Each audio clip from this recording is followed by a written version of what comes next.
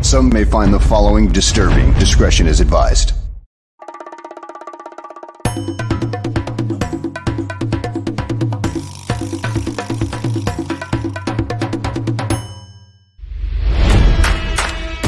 Never before in the history of sports podcasts have two men brought you opinion and analysis like these two. They speak for a city that's desperate for wins and titles, not whining and travesty. You might not agree with what they have to say, but you'll defend their right to say it. Sports fans across the world, from Chicago, Illinois, this is the Mac and Reed Show.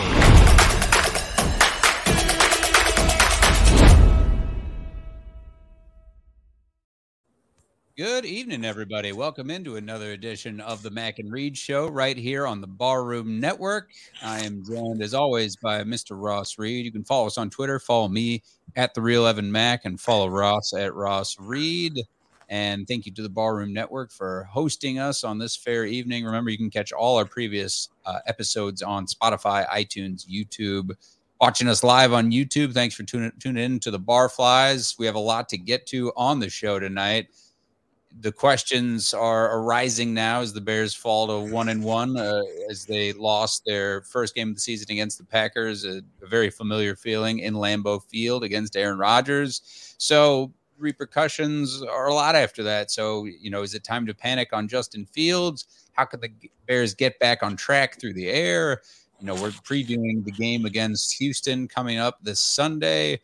We will also, of course, dive into all the week 2 action of the NFL. Fly, Eagles, fly. The Bills hurting feelings out there. Tua balling out for the Dolphins, and the best comeback of the weekend was wildest game of the weekend by far. And surprises along the way. Top 5 biopics, bringing the top 5 back today as we have that new Marilyn Monroe movie starring Ana de Armas coming out on Netflix tomorrow. Gotta love her. Top 5 biopics. That's fun. That's a broad category. We'll get to that. And to begin, how you doing, Ross? You were at Lambeau. What's good? I was at Lambeau. I know this is blasphemy to say as a Bears fan, but Lambeau Field is top 5 sports experience that you can have in this country. It is really it's hard to top it. The stadium is amazing. It's planted right in the middle of this town. We got an Airbnb that was literally 4 blocks away. You're just walking down the street with a spotted cow. Everybody's walking around with a case of Busch Light. There's like 3 bars in the whole city that everybody goes to. It's really a blast. I implore everybody to go to Lambeau Field and take in a game there. Obviously, the outcome was not what we expected, but outstanding experience as always. It's a terrific. It's not a bad drive, about 3 hours from the Chicagoland area. But it's a great experience as always. Go see Bears Packers. It has to be on every Chicago sports fan's bucket list. Yeah, I'm jealous that you have gone. I know a lot of people have made the pilgrimage to Lambeau just for the experience. I would certainly like to be on the winning end, but I know a lot of sad Bears fans from over the past years as the Bears have been terrible. They still say it's just one of those, again, top 5 experiences for a sports fan, one of the best stadiums around, so welcoming. And, talking about it must have been pretty miserable, Ross, as the Bears fell. They started off pretty strong, scoring first, but then falling ultimately 27-10, looking pretty familiar as Aaron Jones paved the way. Aaron Rodgers was really efficient on the day.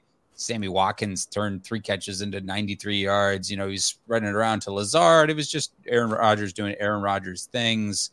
And the Bears looking pretty lost, right? And we went into this game thinking it was going to be a little less even than the 49ers. The 49ers, of course, we know a pretty good team, and we'll talk about them later in the show as they suffer a pretty big setback at quarterback. And that was a sloppy game that kind of neutralized the offenses a bit and kicking games, defenses. It was just a game of better chances. One team was taking over another. But talking about this Bears-Packers game before we, of course, preview Lovey coming back to town and playing the Texans, which should be a bit more even at the bottom of the ranks of the NFL.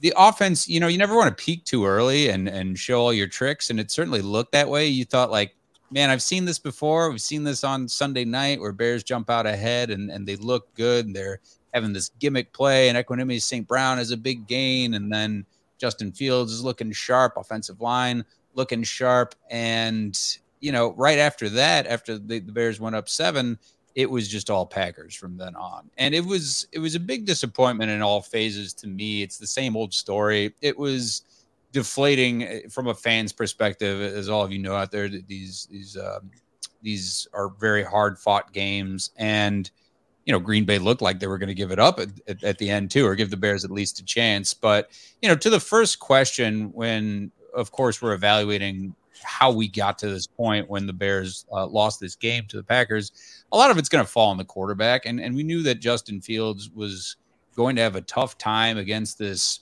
defense and tough crowd in Lambeau Field. So to Ross's question that he poses, in this rundown, is it time to panic? Man, this goes back to preparing Justin Fields to be successful. To me, it just comes back to him obviously having a solid offensive line. He's got to have weapons to throw to, which he's not fully healthy. You didn't have Velus Jones, and it looks like Darnell Mooney and those guys and Pringle. It looks like the chemistry isn't quite there yet. Perhaps most important of all, though, just didn't make sense to me and to a lot of fans and to critics of the team across the NFL. You have to have opportunities to make throws and make plays. And 11 times throwing the football is just not nearly enough times to make a dent into this deficit that was pretty early on going into the half. I just didn't understand it. To me, it comes back to that when you're grading Justin Fields and thinking about, is it time to panic? If the coaching's still like this, then yes, man, you're not giving the guy a chance. Josh Allen threw it 38 times last week. Jalen Hurts threw it 31 times. Mitch Trubisky threw it 33 times, and he completed 2/3 of his passes. That tells you anything. Why in God's name is he not being allowed to throw it? Like, what's going through your mind to stunt his development at this point and his progression as an NFL quarterback? Why are you letting this happen? It just boggled my mind to see, as much as this loss falls on all these players and the coaches and all the staff, they'll all say the same thing. It certainly falls a lot on coaching to me. It really let me down to see Luke Getsy calling a game like he did. You ruined a big game from David Montgomery and some big opportunities late. I think largely because of this play calling. It was, you're not in the fucking downpouring rain. Let him throw and give his team a chance to make plays. So, Ross, to answer your own question, is it time to panic with Justin Fields? What say you?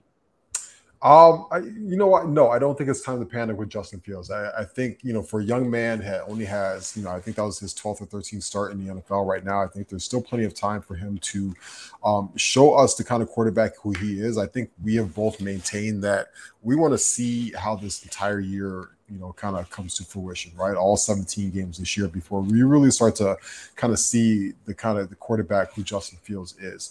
I completely agree with you. The game plan was rough. The Bears were, obviously very successful on the ground, especially in the second half of the football game, but it didn't really equate to anything meaningful. I know they got 7 points taken off the board because of a questionable call near the goal line there in the fourth quarter. But, the fact of the matter is, you hit on the head. You're in this league. You're going to have to be able to put the football in the air in order to win some football games, right? And the Bears are coming out and saying they want to be this run-first ball control offense, and that's all sounds great in theory. Can you take a guess where the Bears are at right now in time of possession through 2 games this season, where their ranking is? Oh, probably dead last. They're close. They're 29th in the league right now. You know what I'm saying? So they're 29th in the league right now. So when you're a run-first football team and you still have one of the worst time of possessions in the league, it goes to show you that that's not successful. That's not how you win in 2022. At the top of the league right now, you've got San Francisco 49ers, Cincinnati Bengals, Cleveland Browns, Philadelphia Eagles, Miami Dolphins, right? You see a lot of pass-first teams on that list. The Dolphins, I don't even think they're even close to running the football right now. They have 2 guys in the top 5 in receiving yards right now with Waddle and Tyreek Hill. So, I know when you look at the numbers, it seems like Luke Getsy called a more balanced passing attack. because he probably called about 18 passes. When you factor in that, 3 sacks were taken, a couple scrambles in there, legal forward pass, compared to like 22 runs. But the problem for me is the Bears only ran 42 plays overall, 41 plays overall. That's just not going to cut it. The league average is in the 60s. So you're 20 plays under the league average, and you see why your defense is exhausted and they're getting gashed on the football field. This team has to learn how to string together drives and get meaningful points, on the scoreboard. I'm not ready to panic on Justin Fields. I think he'll come out this Sunday. I think he'll have a much better game, but I do think he struggled. I do think he struggled a little bit to rip it when he needed to. There's a couple plays and a couple of throws that he left out on the field to me. I think he's playing too safe right now. I think the right side of that offensive line, Larry Borom, did not have a good football game. I sat there and I watched that offensive line. He struggled mightily. Rashawn Gary is a great pass rusher, and he just couldn't do anything against Gary all day. So, I'm hoping that right side of the offensive line, these tackles play better. Give Justin more time, and I want Justin to. I feel like we've been preaching about this since before preseason. 3-step drop, throw. 3-step drop, throw. 3-step drop, throw. I want him to get into a quick rhythm and get about 8 or 9 completions underneath his belt, get these receivers some touches, and then all of a sudden you can start your play action. You can start taking your shots down the field, right? Justin is a big game, a big play quarterback. He wants to hunt down the field, but you still have to get him into a little bit of a rhythm early on. I always remember when they would talk about Bill Cartwright or even Kendrick Perkins during the championship years. And the coaches would always say, I got to get this guy a touch or two early on in the first quarter on offense, or else I'm just going to completely lose him out throughout the game on both sides of the court. And I feel like it's the same way with a quarterback and receivers, is you got to be able to get these guys touches early on, even if they're little 5-7 yard bullshit games or something like that. You got to get the football in their hands, get them a good lather, and then you can start taking your shots downfield. So all in all, Green Bay is still a better football team than the Bears right now. I think there are some pluses that you could take away from that. The running game did look good. David Montgomery looked great. I think the interior of the offensive line is really coming together right now. And the defense did hold Green Bay to 3 points in the second half, right? So, that was, that. So. Love it in the chat. Sorry, continue, Ross. That made me laugh. So those are the encouraging things about it. I do think that Justin is going to be okay. Listen, if you put his numbers side by side with Josh Allen's first 13 starts, they're almost identical to each other. It comes back to us saying it takes a lot of these young quarterbacks more than 12, 13 starts before we figure out who they are. Everybody was ready to write off Tua Tagovailoa, and he shows up with almost 500 passing yards on Sunday, right? So with all that said, I hope that Luke Getsy comes out with a much better game plan. I'd like to see the Bears start to throw the football more on first and second down, right? Get into third and short plays, and then all of a sudden, a lot of those big plays will open up downfield. You get Justin Fields more comfortable. Yeah, if you tune in for anything else during this show, it's for the Lovie Smith bot with his terrible grammar. You guys will panicking after we shut you down. Well done, Lovie. He's ready for his return. Across the bottom of the screen, it mentioned that Luke Getsy called 19 pass plays, and whether it's a turnover or a blown play or a sack, that's what it came back to.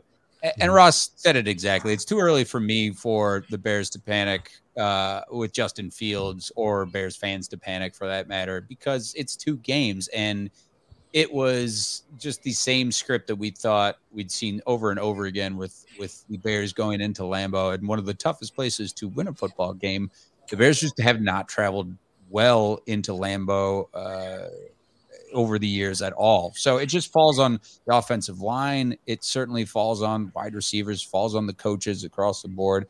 We didn't talk about the defense much. The defense certainly had their moments of getting after Aaron Rodgers, and it looked like, again, this Packers team is not unbeatable. I hate to see it seems like every time this happens when they play the Bears on the first or second game on Sunday Night Football, they're put in the top 5 of the league right away. That team's not that good. They almost blew the game late in the game, and Bears just obviously shot themselves in the foot many a times And let's not forget the refs also give them the benefit of the doubt many, many times. The touchdown that should have counted with Justin Fields could have been a big momentum swing. And we all saw that it was a fucking touchdown. I don't know what you're watching at home or what you're watching on the field, but whatever they're paying you, it's not enough. It was ridiculous to me, but that's just a fan of me griping as well. Your David Montgomery take, Ross, did not age well, but that's maybe you lit a fire under his ass. And I love to see it because you're going to need him throughout this season when you want to run a balanced program and run a balanced offense, I should say, with 122 yards. Man, he looked like the only guy who had any fight left in the second half. He was looking like the David Montgomery that we love, who's just breaking tackles left and right and extending plays. Like he just would not run the way that the play was designed and bounce off, outside the tackle. It was incredible. A great effort from David Montgomery. He looks like he has a chip on his shoulder, and I love to see that competitive edge. Yeah. But it comes back to with the offense and the rest of his team as they prepare to rebound against Houston and hopefully get a dub against the former Bears coach Lovie Smith and just a really shitty franchise in a similar place as the Bears, kind of rebuilding. But the Bears have obviously many more pieces than Houston right now, especially a quarterback.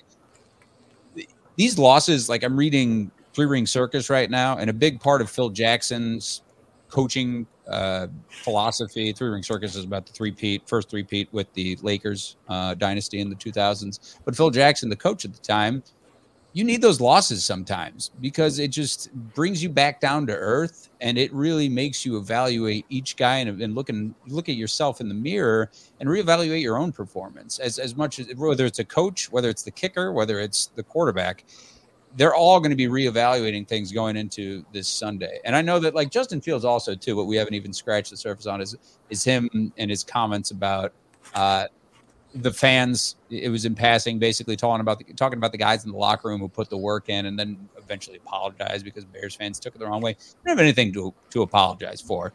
You're right. I mean, we get it you and I certainly get it, Ross, from that quarterback's perspective. And he bleeds out there for his teammates and going from last year to this year and trying to flip the script and trying to build a winning franchise when it's been down at the bottom 5 of the league for so long. It is abysmal and it's tough. And it is these Green Bay games just, they're going to have to play them again later in the season. It's tough. Those are the toughest games by far when you go into that Lambeau atmosphere and Aaron Rodgers is still doing Aaron Rodgers things and Aaron Jones with the sunglasses and the sombrero. Like it's humiliating performances, right? It was, yeah. I mean, a couple things. Number one, I've been in quite a few NFL stadiums in Soldier Field a lot. That was the loudest stadium I've ever been in on Sunday night. I've been to Lambeau before, and that was still the loudest stadium I've ever heard in my life before. They were all juiced up and ready to go. Evan, they were walking around drinking at 9:00 in the morning in Green Bay for a 7:00 game. They were ready to go. And I'm not putting that as an excuse for the Bears to lay an egg, but it was truly a hostile environment. I don't think you could really grasp on TV how loud it was at that game as in the stands. Number two, you talked about I love the Phil Jackson point and looking in the mirror. And I'll give you one guy that needs to do exactly that. Heading into this weekend, I thought Roquan Smith played like absolute dog shit.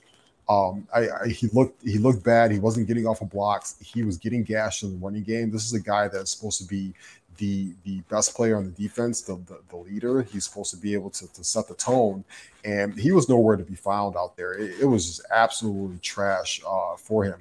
And this is a guy who wants to get paid $22 million a year. I'm sorry, but right now I don't see it. And he has got to come out with a much better effort starting this Sunday and the rest of the season if he wants to get paid the kind of money he wants to, because right now Ryan Poles looks absolutely correct in not giving him that kind of money. I thought he looked like dog shit. It was a tough game for the rookie, Kyler Gordon. He was picked on all night long by Aaron Rodgers, especially when he was in the slot. That's kind of a trial by fire. You got carved up by a Hall of Fame quarterback. That's going to happen. I think that Kyler Gordon, who's going to be a good football player, is going to be able to rebound and bounce from that. I thought when he was playing on the outside, he looked a lot better. He broke up a pass that would have been a touchdown to Sammy Watkins, but he batted away. So I thought he looked a lot better there. And another guy who has to look in the mirror, Cole Kmet was dog shit too. And he has got to be a better football player. He drops passes at this point. He can't get open. He was absolutely dog shit in the blocking game, in the run blocking game. If you go to Dan Durkin, who's a great follow on Twitter, he works with the Athletic. He broke down about 5 plays from Cole Kmet, all run blocking plays, all of them getting his ass getting smoked. And that's just not going to cut it. He's too goddamn big. He's too physical to put that kind of effort out there. It's just not going to cut it. And so when everybody's talking about Justin Fields this week, I think a lot of the guys have to look in the mirror and they got to sack up a little bit and help their quarterback out, right? He was 100% right in what he said, and I can feel the passion and the energy in his voice. This guy's not used to losing football games. He's not used to losing football games against his biggest rival, right? He knows he's been in 110,000, people stadiums and stuff like that. So, when I left the game, I left the game. I probably had 6 beers already. I went back to the bar. I had like 3 more shots of Fireball and like 4 more beers, right? Like, obviously he probably woke up in an ice bath the next day and had to wash away the pain that way, right? I just had a hangover. So clearly these players take it a lot harder than my ass did on the way home.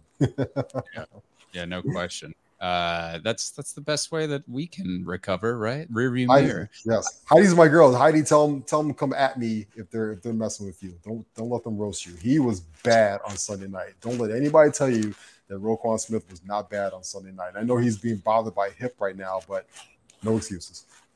Yeah, absolutely. The whole defense, and it's again the same story with big opportunities, and there were some takeaways and recovering fumbles. I mean, there were opportunities for the Bears into the second half where, it could have been a little more competitive. But it certainly is a league that is dominated by scoring and throwing the football. So with that said, now heading to play the Houston Texans at this point, and we're back in the third game of the season where it's a nice little lull for the Bears playing the Texans, then the Giants. You go back home, you go back to Soldier Field. It's probably going to be Giants. Crisp. What's that? Undefeated Giants, though. The undefeated New York Football Giants are back. I love it. I mean, it's a long time coming. Daniel Jones, the savior that you deserve, New York, but. First of all, playing the Texans, you're going to have to play in Giant Stadium as well, which is going to be tough. But welcoming in the Texans, this you would think would be a confidence-building game. I wouldn't be surprised if the Bears, it's a slog for them and it's a little bit closer because Houston doesn't have a lot to play for. But, Ross, when you think about the game plan going into this, I said it before, I certainly at least want to have 30-some plays called for Justin Fields to throw the football. I think that goes without saying. Weather's not going to be a factor. It's going to be a nice, crisp fall day at the lakefront. Mm-hmm. Should be slinging it. You got your fans back with you. You should be playing well at home. It should be a heavy dose of David Montgomery. And then with the defense, as far as that's concerned, it's like you mentioned, Kyler Gordon and the rookies really took their lumps. It was tough getting picked on. The pass rush was kind of inconsistent. Roquan, in the comments here, we got Slow Quan, we got Loaf Quan. Oh man, like that's got to fire you up when I'm sure all these guys want to shut out the noise of any critics and all the beat writers and all that. But when you look at tape, you're going to get called out too in the same way by your coach, Matt Eberflus, who is a defensive-minded coach, and your defensive coordinator and your positions coach. It is a rebounding game. This should be a confidence-building game. It should be dare I say, a blowout. I want to see a blowout from the Bears after a poor performance like this in Green Bay. When you're at home, you want to focus on those things those themes that you want to get right throughout the rest of the season. Like Ross said earlier in the show too. You want to see quick 3-step drops. You want to see quick slants that you'll get. You want to see some rhythm with Cole Kmet, with Darnell Mooney. Velos Jones hits the field for what looks like the first time. You want to see some chemistry there as well. But I do want to see that a little bit of what we've seen in the past with the defense dominating a bit more and taking it to this Houston Texans team. I think Jaquan Brisker, he was all over the field, playing most of the game. Kyler Gordon, like we mentioned, guys like that. Robert Quinn should still be building on some early success here in the season. But you want a more complete football game than we saw, obviously, against the Green Bay Packers, because that was just devastating for them. And now you play this franchise that is just really floundering right now and just seems to have no direction. It should be an easy dub. Yeah, this is what we call a get right game, right? This is a game that you're able to kind of flex your muscles a little bit. Listen, the Houston Texans are walking into Soldier Field on Sunday with probably a worse offense than the Bears. They're either 29th, 30th, 31st, or 32nd in every single offensive statistical category right now, which means that the defense should be able to go out there and feast on them and put this Bears offense on a short field. It's funny because the Texans defense is one of the worst run defense teams in the league. So theoretically, the Bears should be able to run the football all day on them. Guess what? I don't give a shit. I don't care if the Bears have Moses in the backfield in the 1992 Cowboys offensive line. Justin Fields better put that damn ball in the air 25 plus times, because I'll tell you this, for as good as David Montgomery played last week and as good as a football player David Montgomery is, he is not the future of your football team. Sooner or later, you're going to have to see Justin Fields put the ball in the air consistently and see what this kid can do. I don't care if he throws 4 picks. Let him throw the football 25 to 30 times, because you have to figure out what you have in this young man. He is the cornerstone of your franchise right now. You have to allow him to do it. You have to take the training wheels off this guy. He's come from a large pedigree school in Ohio State. Before that, he was at Georgia, right? He's a top 15 pick in the NFL draft. He's a first-round pick. He's a very highly intelligent young man. He's highly skilled. He knows what he's doing out there. At some point, you can't play scared. Like our buddy Stacey King will say, if you're scared, you got to go buy a dog, right? You have to let him throw the football on Sunday. Let him throw it on first down. Let him throw it on second down. Let him throw it on third and short. You have to let him put the ball in the air and get him into a rhythm. So I'm hoping that we see him put the ball in the air 25 plus times on Sunday. I think that if we do, I think he'll respond very well. I think the Bears could be able to put up a big game. Right now, Vegas is kind of disrespecting the Bears a little bit. This is only they're only 2.5 point favorite, despite the fact that they're at home against a really bad football team. They're not even giving you the customary, -3 on the line. They're 2.5 right now, and the over/under in this game is 40. That stinks. It's like you said, it's going to be a beautiful day on Soldier Field. There should be no reason why that football should not be tossed around in the air, and put some offense on the board. Yeah, put points on the board. You just saw, Houston coming off a 9-point effort, all field goals. They couldn't even find the end zone against the Broncos, and then the tie the week before that. I gotta say, it comes back to, of course, Justin Fields and just letting him rip it. Let him do what he did in a sort of college type offense. You have nothing to lose. Throughout this season, the expectations, we knew that, going into game 1, game 2, and throughout the season, that this was a rebuilding year for the Bears. See what you have and build some confidence with Justin Fields and go on to the next year with a better idea of who you keep on defense, who you extend, who you keep on offense, who you extend, and what you have in the coaching staff, and what you have in Ryan Poles as the new GM of this franchise. It is a get-right game.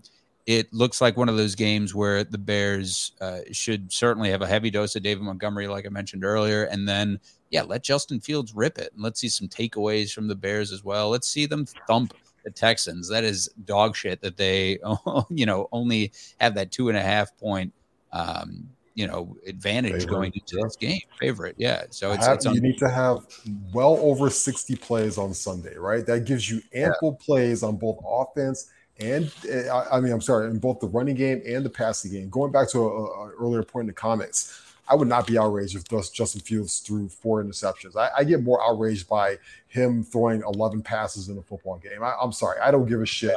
In 2022, in this offense, Joe Burrow threw 4 interceptions in week 1, and that guy was in the Super Bowl last year, right? Shit happens. I don't give a damn. I need to see him throw the football 25 to 30 times a game, because if he's bad, then he's bad. But we got to figure it out. You're not going to figure it out if he's throwing the ball 11 times a game. So you got to let him put the ball in the air, and he's either going to figure it out or he's not. But I need to know, starting in these next couple of weeks, the kind of quarterback we have and 11 passes a game, that ain't going to cut it. Burrow also almost won that fucking game. That's a terrible example. I think, looking around the league, as we'll get to in a second. Final thoughts on Bears and Texans matchup here. If you're the Bears, you know that you're that bottom 5 of the league, and still the national media is not laughing at you, but they are certainly like, I told you so to all the people who listen into them, the Skip Baylesses of the world, the Stephen A. Smiths. And for these guys, it should be a reset, right? And it's 1-1. You've lost your one away game. You could improve to 2-1 and still have a bit of confidence going into the Giants game, and then getting right back into some NFC North play, which is the most important evaluator going into the rest of the season when you play the Vikings in week 5 coming up after that. So parting thoughts on this matchup, Ross? We'll give predictions at the end. No, I'm excited. I'm going to back-to-back games. So if you're in Soldier Field this Sunday, holla at your boy. I'll be there again. I'll be taking my lovely wife to the football game. So maybe only two fireball shots this time. Oh, the Reed's out, man. After post-wedding too, or no, that's next weekend. I'm sorry. That'll be something. Yeah, it's good. It's fall is here, man. This is gonna be. It'll be very beautiful by the lakefront. You know, speaking of the Bears too, we'd be remiss if we didn't talk about the Hall of Fame nominations that came out. Of course, Devin Hester and Olin Kreutz and Lance Briggs and Charles Tillman. To me, you know, this is still mind-boggling that Devin Hester is not getting his dues as the best at his position of all time in everyone's eyes. To me, I don't know how you can argue against it, and he's not in the Hall at this point. But we love all those Bears players so much. Olin Kreutz, just a maniac. Lance Briggs and Charles Tillman, great. Charles Tillman getting the Hall just because every fucking broadcaster uses the peanut punch whenever we hear about a fumble play, you know, a forced fumble play. So get him in there. I do. I think that Tillman and Hester are the best chances of that group to get into the Hall. I don't know if it's going to happen this year. There's some pretty stacked names on that list. Even a guy like Jared Allen can't get in right now, despite the fact that he's top 10 in sacks of all time. But I do think that eventually both Tillman and Hester will get in. They might have to wait another year or two, but eventually they will both get in. That's my prediction. He not forcing 42 fumbles in 12 seasons, man. Ridiculous. He had a 10 in 2012. God damn, unbelievable. And Hester, as we know, the all-time leading punt returner, kick returner, just electric. I was lucky enough to see him return a kick once live. It was incredible. Something else. Yep. So to the rest of the league, and man, football certainly swinging into week 2, and the favorites are there. Obviously, the Bills, like I talked about, are just thumping teams and just looking like every bit the Super Bowl favorite that they should, as they just routed the Texans and almost shut them out. Stephon Diggs with 3 touchdowns, Josh Allen with 4 touchdowns, the 3 of them 2 Diggs. Just nuts through the air, this passing attack, and the defense obviously just as good as last year. And then, you know, coming off the game earlier against Detroit with the Eagles, you know, Jalen Hurts looking really good as well out there, and has a shiny new toy, and AJ Brown and good. I don't know which receiver was saying it. 3 Batmans in AJ Brown and Quez Watkins, and I'm forgetting the third receiver. Devontae Smith. He's the skinny Batman. That was great. But they look like a favorite in the NFC right now as well.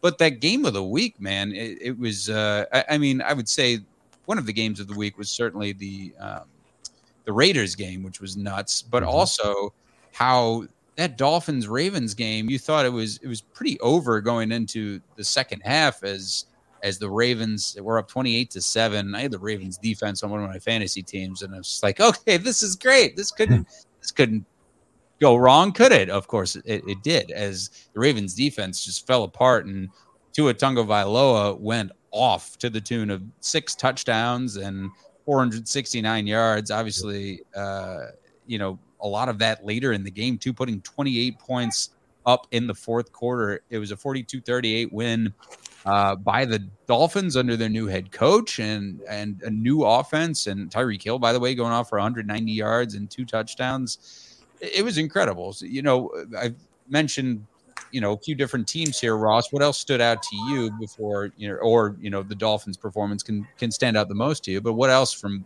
week 2? Yeah, he even lost in the shuffle of that game. Lamar Jackson was like 21 for 29 and over he lit it up too. And over 100 yards on the ground. Everybody's like, they don't even talk about him anymore, right? Yeah, that was an outstanding football game. I'm going to give you one team that was really impressive to me on Sunday because I think that it's going to be a foundation for them setting going forward. The Jacksonville Jaguars just took it to the Indianapolis Colts. They won that football game 24-0 at home. I thought the Jacksonville Jaguars should have won in week 1 against the Commanders, but they made a lot of mental mistakes, but I thought they were the better football team.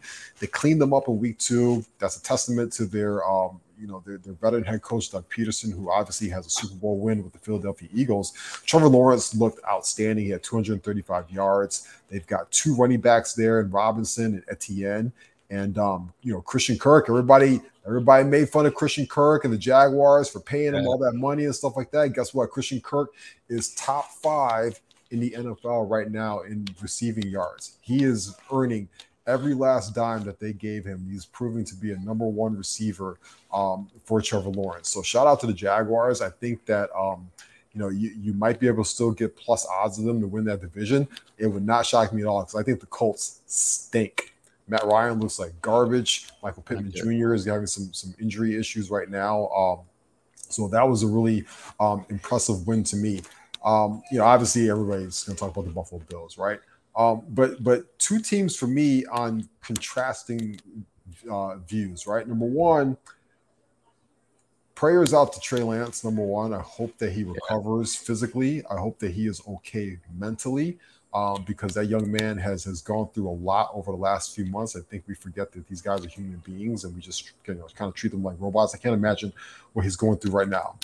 But that is a different team with Jimmy G under the helm, in my opinion. I think they have a Super Bowl roster. He's obviously taken them to a Super Bowl before in an NFC Championship game last year.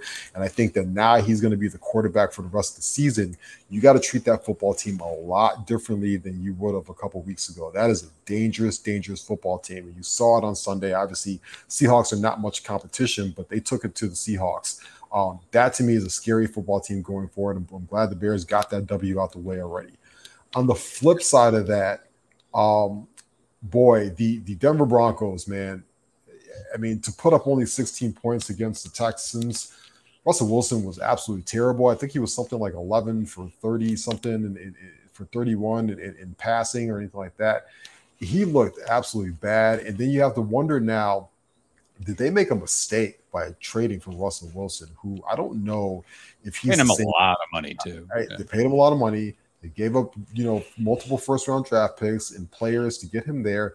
And, I've always maintained if Russell isn't moving and scrambling and on the run like he did in his prime, he's not doing that anymore, then I'm not sure how much of how proficient he's going to be at quarterback. And I'm a little worried about that situation. I think Nathaniel Hackett is an idiot.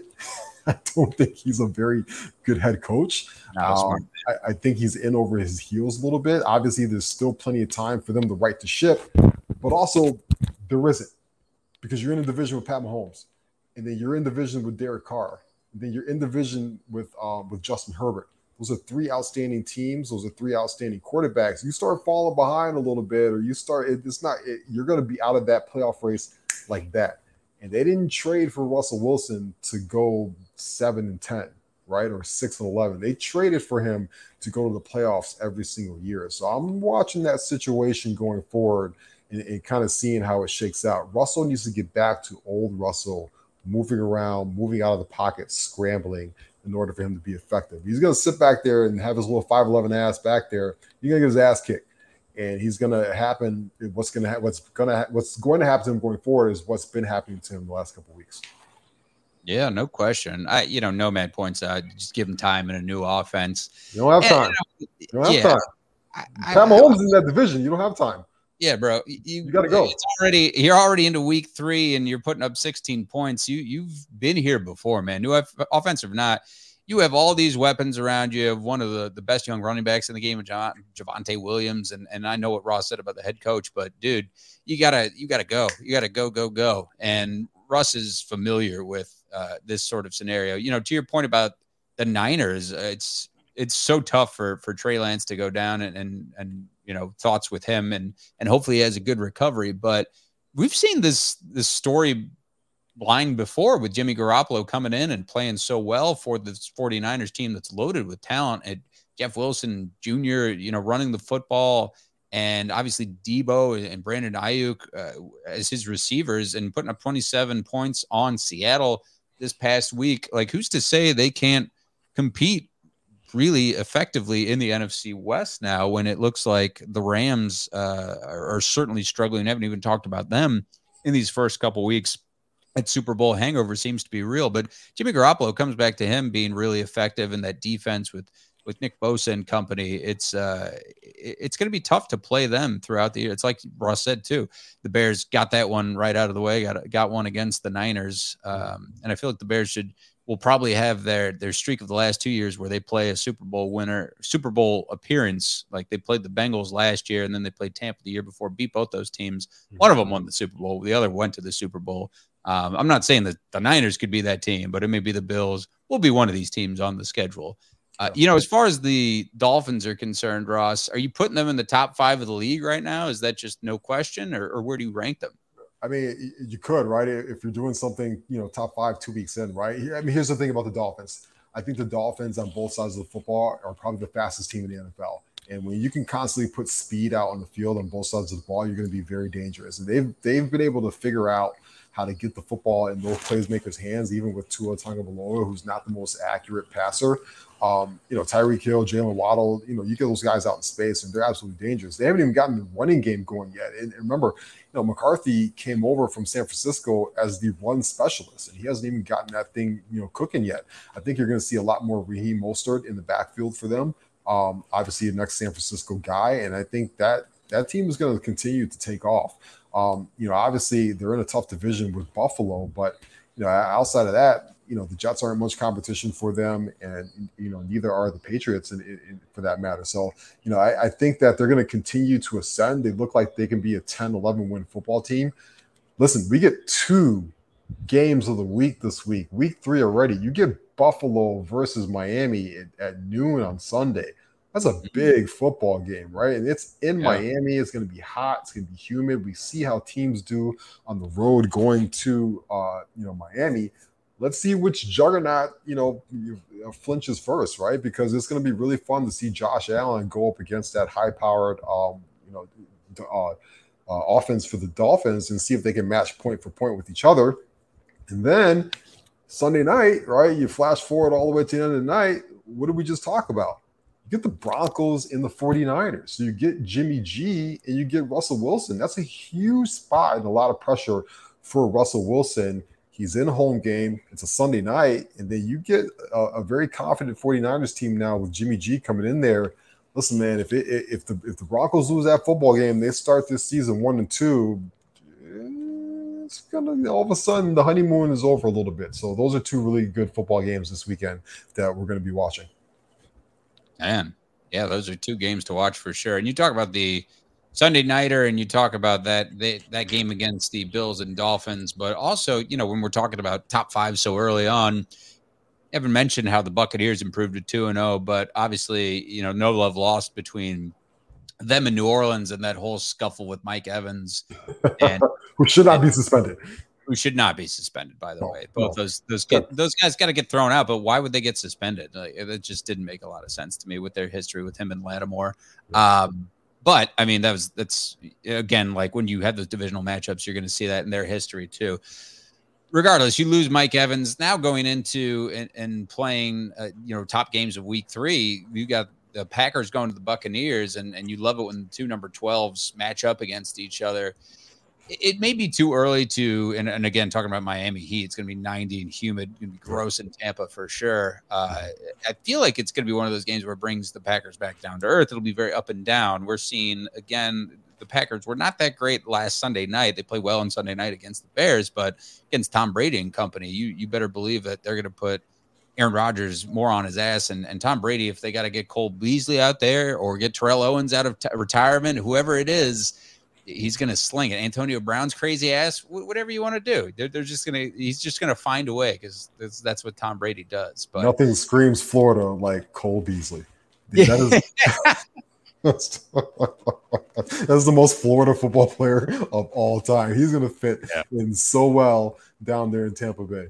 He's most definitely. Before we switch focus, you buying into the Eagles hype? I am. I think I bet them at the season to win that division. I got them at plus odds. I am buying in. I think they got one of the most complete rosters in the NFL on both sides of the football. I think Jalen Hurts, listen, this is hopefully a precursor to the future for the Bears. Get your young quarterbacks quality weapons to throw the football to. Not Cole fucking Kmet and Brian Pringle, but actual guys who go to Pro Bowls and are really good football players like A.J. Brown and Jalen Waddle and Tyreek Hill and Dallas Goedert and so on and so forth. I love what the Eagles have done to surround Jalen Hurts with talent, just like I love what the Dolphins have done, just like what Buffalo has done with Stephon Diggs and what they've done there. Brian Poles, I know we got until next year, but ding, ding, ding. You want Justin Fields to be good? Put good players around him, please. Yeah. And the Eagles have one of the best, and the Eagles and Dolphins have one of the best offensive lines of football as well. They do, yeah. It starts up front for sure. And Jalen Hurts, you can't speak enough about how he has progressed as a great young quarterback out there, and then has just a plethora of talent around him. The Eagles are flying, as you just saw on the ticker as well. The Browns are up 7-0 on the Steelers. Ho-hum, both 1-1 teams. I don't have a dog in this fight. Keep it right there. I bet the under tonight for the football game. So 7-0. Just call it. End the game now. Sir. I'm good. Yes, sir. We're gonna talk top five biopics. Yeah, even right before that, I want your thoughts on Ime Udoka. And nope. Follow Ross at Ross Reed on Twitter, and you'll get it all there, man. Listen. Shout out to Nia Long. Nia Long is always been a favorite of mine since a youngster. If you've never seen, she's in Friday. She's in Best Man. She's a terrific actress. She's a very beautiful woman, even at her plus 50 age now. So I hope she's doing okay. I'm sure she'll be well comforted tonight. I'm sure plenty of men will be loving to comfort her tonight. And Ime, God bless you, man. I hope it was worth it. Someone tweeted out like all these dudes sliding into Nia Long's DMs right now. It's just all the guys in the All-Star game shooting the 3-point shots. It was epic. Yeah, that was hilarious. We will get to the top 5 biopics in just a moment. By the way, Ross, on the music tip though, I love Freddie Gibbs and I heard the freestyle. If you've you listen to the Funk Flex freestyle, that was pretty nasty and funny interview. He's just hilarious as usual, always getting banned from Instagram. Yeah. He's doing that, but he's coming out with his album next Friday. How pumped are you for that? Right after Alfredo, the follow-up. I saw the track list. Very impressive track list. Very impressive features that he's got on there. Yeah, we love Freddie. Gary, Indiana's own Freddie Gibbs. So shout out to Freddie. Gary. It's SSS dollar signs. Yes. Dollar sign. Big Rabbit. The day before my wedding, it drops. Let's go. It is. Day of your wedding, we also get Miles Teller hosting SNL for the season premiere, and Kendrick Lamar will be the musical act as well. So make sure you set your DVR for that one. I shall. I certainly shall. Now to the top 5 biopics. Top 5. Ross came up with this category for the top 5 due to Marilyn Monroe biopic with the great Ana de Armas, who I was rewatching Bond and how she was in that for far too short, by the way. Ana de Armas is also top 5 right now. Yeah, sure. Look at that though. What a transformation though. Pretty incredible. Yes.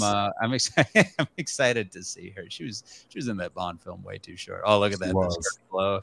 She was also did the she did a Ben Affleck movie. It's on Hulu right now. It's called Deep Water.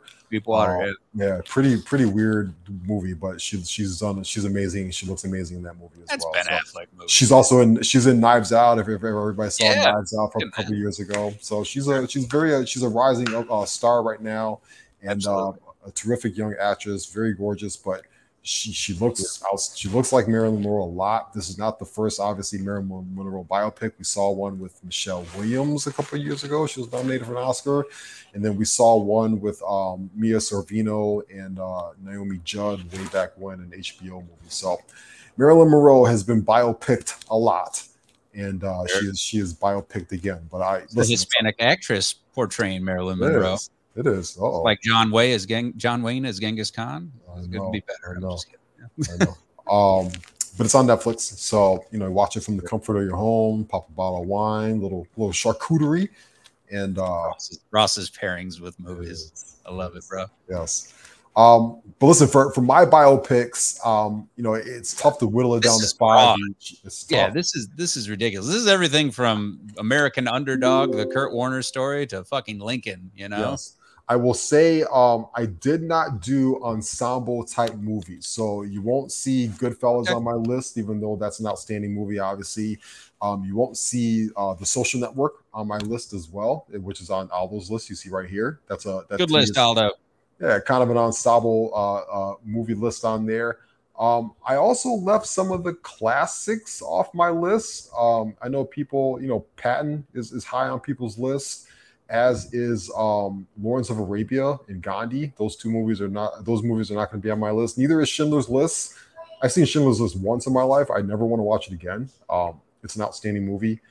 And number 6 on my list, I'll give you the number 6, like runner-up movie. It's Capote. R.I.P. Philip Seymour Hoffman. Capote he won an Oscar for that movie. Absolutely outstanding movie. I watch it about once every couple of years.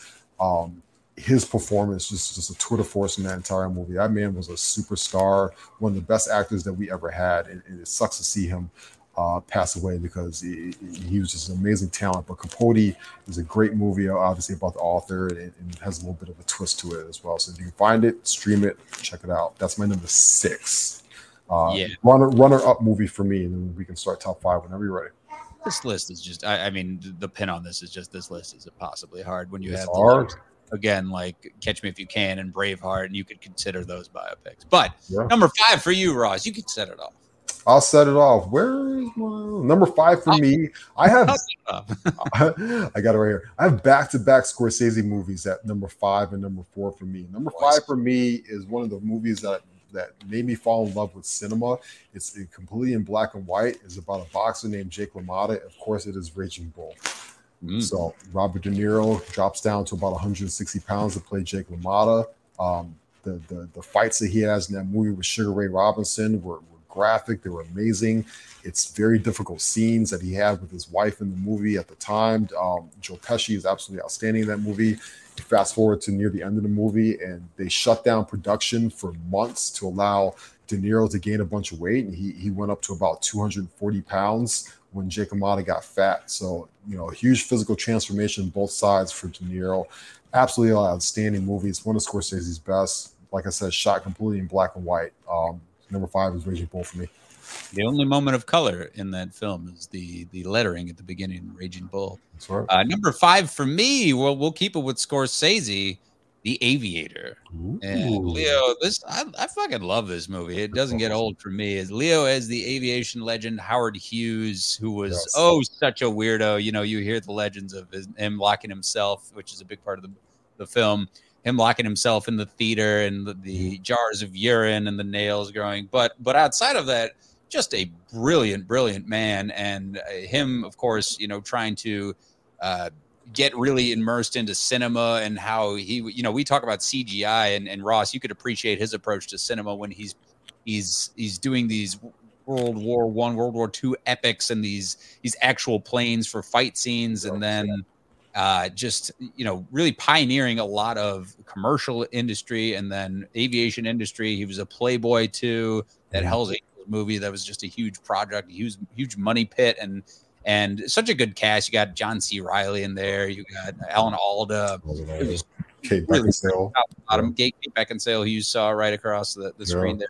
But Leo did his homework too. I mean, it's an underrated film by Scorsese, and of course, such a great pairing with him, with Leo and Scorsese in this film. Alec Baldwin in it too. But really, well done. And into Hughes's later years, I think it really did a good job painting a great picture of him. 100% agree. Great Kate Blanchett as well. She's terrific in that movie. Loaded with stars. Yeah, absolutely. I'm gonna see your unhinged Scorsese Leo performance. I'm gonna raise you another unhinged Scorsese Leo performance. Number 4 for me is The Wolf of Wall Street. That's a great one. Absolutely. Jordan Belfort, the guy who went from penny bonds to swindling people out of millions of dollars and eventually was busted by the FBI. But this movie is just an insane, quaalude, coked out romp. It is hilarious. It is unsettling at times. It is has outstanding performances, like I said, from Leonardo DiCaprio, but I think Jonah Hill was robbed. I think he should have won an Oscar for this movie. He is outstanding. This movie introduces the world to Margot Robbie, who looks absolutely terrific, and she's outstanding in this movie as well. Great Matthew McConaughey one scene with the lunch scene that we see here on the screen. This movie is outstanding. I literally just watched it again the other day for like the 7th time. And too. the Quaalude scene where he's super high and he's trying to get into the Ferrari and get back home. It's just some of the like 7 to 10 minutes of the most hilarious stuff you've ever seen on the screen. And Leo is absolutely outstanding. How he doesn't win an Oscar for this movie, but he won one for The Revenant is beyond me. I mean, that should have been his Oscar win right there. But that is my number 4 for Wolf of Wall Street. Really good choice. It was a well done film throughout, and all the humor and just a wild story. Jonah Hill, you mentioned John Bernthal. Who's that? Rob Reiner in it too. It was great. Mm-hmm. Number 4 for me, we go to a more musical heavy biopic, Bohemian Rhapsody. Ooh. Pretty recent one too. Rami Malek bringing Freddie Mercury to the big screen and portraying one of my favorite singers and frontman of all time. Legendary singer of Queen. He had 4 octaves, or he had 3 octaves, and I think he was rumored to have 4. And he was just an unbelievable singer. And the cast around him, it was well done. Mike Myers has a little bit in it. And the story of Freddie Mercury is great, and the forming of Queen, the bulk of it. But for me, what ties it all together at the end is one of the greatest musical performances of all time is the Live 8 performance that he does. And this is, you see the transformation. Exactly. Yeah. You see the transformation of Freddie Mercury from the more selfish and drugged out Freddie and fooling around Freddie to going and reconnecting with his bandmates when, he finds out that he's HIV positive and that ending, it's such a good climax. The way they shot it too is basically shot for shot like it was in Live 8 too. It's just really powerful. And obviously, Rami Malek does his best to try and capture Freddie Mercury. But for me, it's the Queen songs that are in it too that are so great. Really fantastic recent biopic. Absolutely. You got a music pick on there for your list. My next one is also a music pick. My next one is a music pick. It's on my list strictly for the performance alone. It, to me, is one of the most amazing performances I've ever seen in a movie. It is Jamie Foxx in Ray, with him as Ray Charles. And listen, he wins the Oscar for this movie. He looks just like Ray Charles. He sounds just like Ray Charles. That is Jamie Foxx singing all of these songs in this movie. Just an outstanding performance. He's playing a blind man. He's singing like Ray. He's playing the piano. Outstanding performances as well from Kerry Washington, who plays his wife in the movie. She's absolutely terrific. But you see the pain and what he had to go through. He was addicted to heroin. He was able to kind of still fight for social justice and fight for his rights. He was banned from Georgia for fighting for his rights. Eventually they let him back into Georgia. They make his song the state song. And it's just an outstanding performance by Jamie. I love it so much. The music is terrific. The performances are terrific. But if you're going to watch it for anything, as always, you watch it for Jamie Foxx. I think he is the most talented person that we have in Hollywood because he can sing, he can act. He's an outstanding comedian as well. He's had a hit sitcom. He's had Grammy, albums, and he's got an Oscar on his shelf too. Him and Donald Glover, right? They're quadruple threats. They can direct, they can act, they can sing, they can do everything, man. Mm-hmm. Really a great Great film. Keeping it with music, I did go a little ensemble because this was a recent one. It was so fun and so good. Straight Outta Compton. Yeah.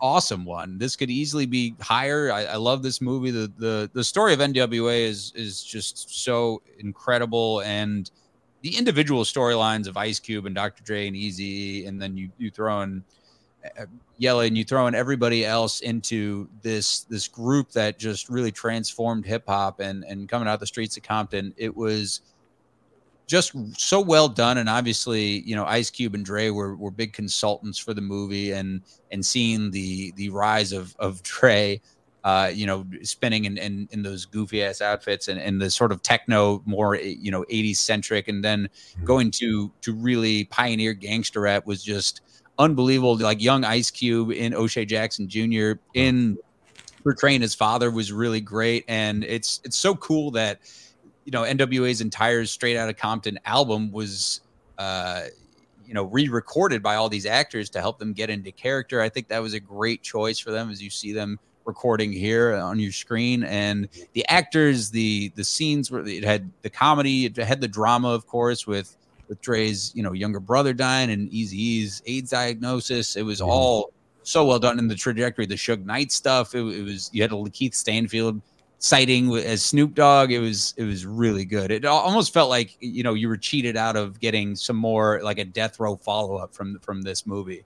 But that's my number 3. It was a great one. 100%. I think a lot of people came out of that movie too, remembering how much of a badass Ice Cube was as a solo artist. I think a lot of people forgot, when he left NWA and he comes out with No Vaseline and he goes into those solo albums, man, he was on top of the world. And that led him all the way to obviously, writing Friday and doing his movie career as well. But Ice Cube was an absolute badass solo artist. I'm going to go to music again for my number 2, but it is a completely different genre of music. It is Amadeus for number 2. Yeah. It is one of the best biopics of all time. It is obviously about Amadeus Mozart and just how brilliant he was, and quite frankly, just how batshit insane he was. Extremely well acted. The music is absolutely terrific. It is, it's a movie that won multiple Academy Awards. The costume design, the set design, absolutely fantastic. It is an absolutely riveting movie from start to finish. I implore everybody, if they have not seen Amadeus before, you carve out a couple hours and you throw it on. I'm not usually a huge period piece fan, but this is an absolutely outstanding movie. I always take exception to this one. Yeah, it's a great one. You saw it on Aldo's list as well. It's the music of Mozart obviously is so incredible too. And we, with a lot of these biopics, the resounding theme is how tortured a lot of these subject characters are, and how a lot of name one genius that ain't crazy, as Kanye used to say, right? Mm-hmm. Number 2 for me, I will take a note from you, Ross, and it was Ray for me. And you said it all. Jamie Foxx is such an incredible talent. But this role won him an Oscar, and it was so well deserved. The cast with Kerry Washington and everybody supporting it, and not, it was so well done. And what pulled it together is certainly Ray Charles's hand in it, and how essential he was to bringing it all together, even till he was dying of liver failure late into post-production. He died in 2004 after the filming had ended, but he was able to sit through the first edit of the movie before his death. It just gives me chills thinking about that. But you said it all. I mean, Ray Charles, one of the greatest singers of all time, and transformed musical landscape. I think he had the whole script, obviously in Braille, and just, for him to pioneer, between him and Stevie Wonder to go with this medium and just crush it and do so well in the music industry and have so many hits, hit after hit. And Jamie Foxx just does such a great job. It's obviously the best thing that Jamie Foxx has done to date. And it's iconic at number 2 for me. Agreed. What's number 1? Number 1 is from the autobiography that changed my life when I read it. It is a movie that is in my top 5 of all time and has never came out of my top 5 of all time. It is Denzel Washington's best performance of his career. It is Malcolm X from Spike Lee. And, listen, the autobiography as told to Alex Haley, I read that as a very young man, 13, 14 years old. It changed my life. And when I went to go see the movie also just riveted me. This is a movie that I watch easily once every 2-3 months. It is a movie that you can literally break up into 3 parts because it takes you through from Malcolm Little to Malcolm X to Malik Al-Shabazz when he comes back from his pilgrimage to where he's, of course, is tragically murdered. And it tells you about a man who changed and evolved over his years and became better as he got older. And he was, quite frankly, he was murdered because he changed, and the Nation of Islam did not want him to change, did not want him to conform. He believed more in equality as he got older and later on in his life. And he believed that, violence wasn't the answer. And, everybody should be equal. And, it's an absolute movie. I think that everybody should watch it at least once, definitely more than once. It is a movie that I cannot wait to show my son when he is ready. And it's also, to me, the biggest travesty in Oscar history that the great Al Pacino got an Oscar for Scent of a Woman over Malcolm X, over Denzel Washington and Malcolm X. And I think that's something that the Academy Awards will never forget, that they made that mistake. Yeah, that's tough to put Pacino ahead of Denzel in that category. That's a great film, and Malcolm X. And number 1 for me, Raging Bull, you mentioned at the top of your list. De Niro as Jake LaMotta was something else, and talk about how these method actors go about their craft. And we've mentioned a lot of great actors and great directors in this list. And De Niro, this is just his epic, and the highs and lows of Jake LaMotta's career are captured so well by Scorsese and by De Niro and his transformation. Of course, Joe Pesci opposite De Niro, and a lot of the dialogue and Cavalleria Rusticana, the intro music while he's boxing, shadow boxing, is so good. And his life just, you talked about his weight loss and then weight gain is just so nuts. And his Never Knock Me Down, Ray, the lines, there's so many quotable moments and so many just really tough moments to watch too. And that was really what stands out too. The real Jake LaMotta, when he saw the movie, he said it made him realize for the first time what a terrible person he had been. And he asked the real Vicky LaMotta, was I really like that? And Vicky replied, you were worse. Yeah. And that's a gut-wrenching performance by De Niro, and when I really started, getting into films, and I went to Columbia College like Ross and really studying films, this one really stood out and obviously, helped pave the way for Scorsese for a lot of huge projects and De Niro for his career to go on and continue. So it's number 1 for me. Love it. Good list. Yeah. A fine list, I'd say. Great list. Absolutely. Great list. Bears predictions before we sign off. I'm going to go Bears 27, Texans 17. Ooh, all right. Give me a 30 burger. Give me 31-10 Bears. Nice. I hope the Bears inflict some pain on the lowly Houston Texans. Yes. We are out of time. We are overtime. Don't forget to stay tuned at 9:00. By the way, it's the Bear Debate with our boy Lester Wiltfong. My guy, what's up, Lester? Wiltfong Jr. from Windy City Gridiron, and Alda doesn't trust my Spanish.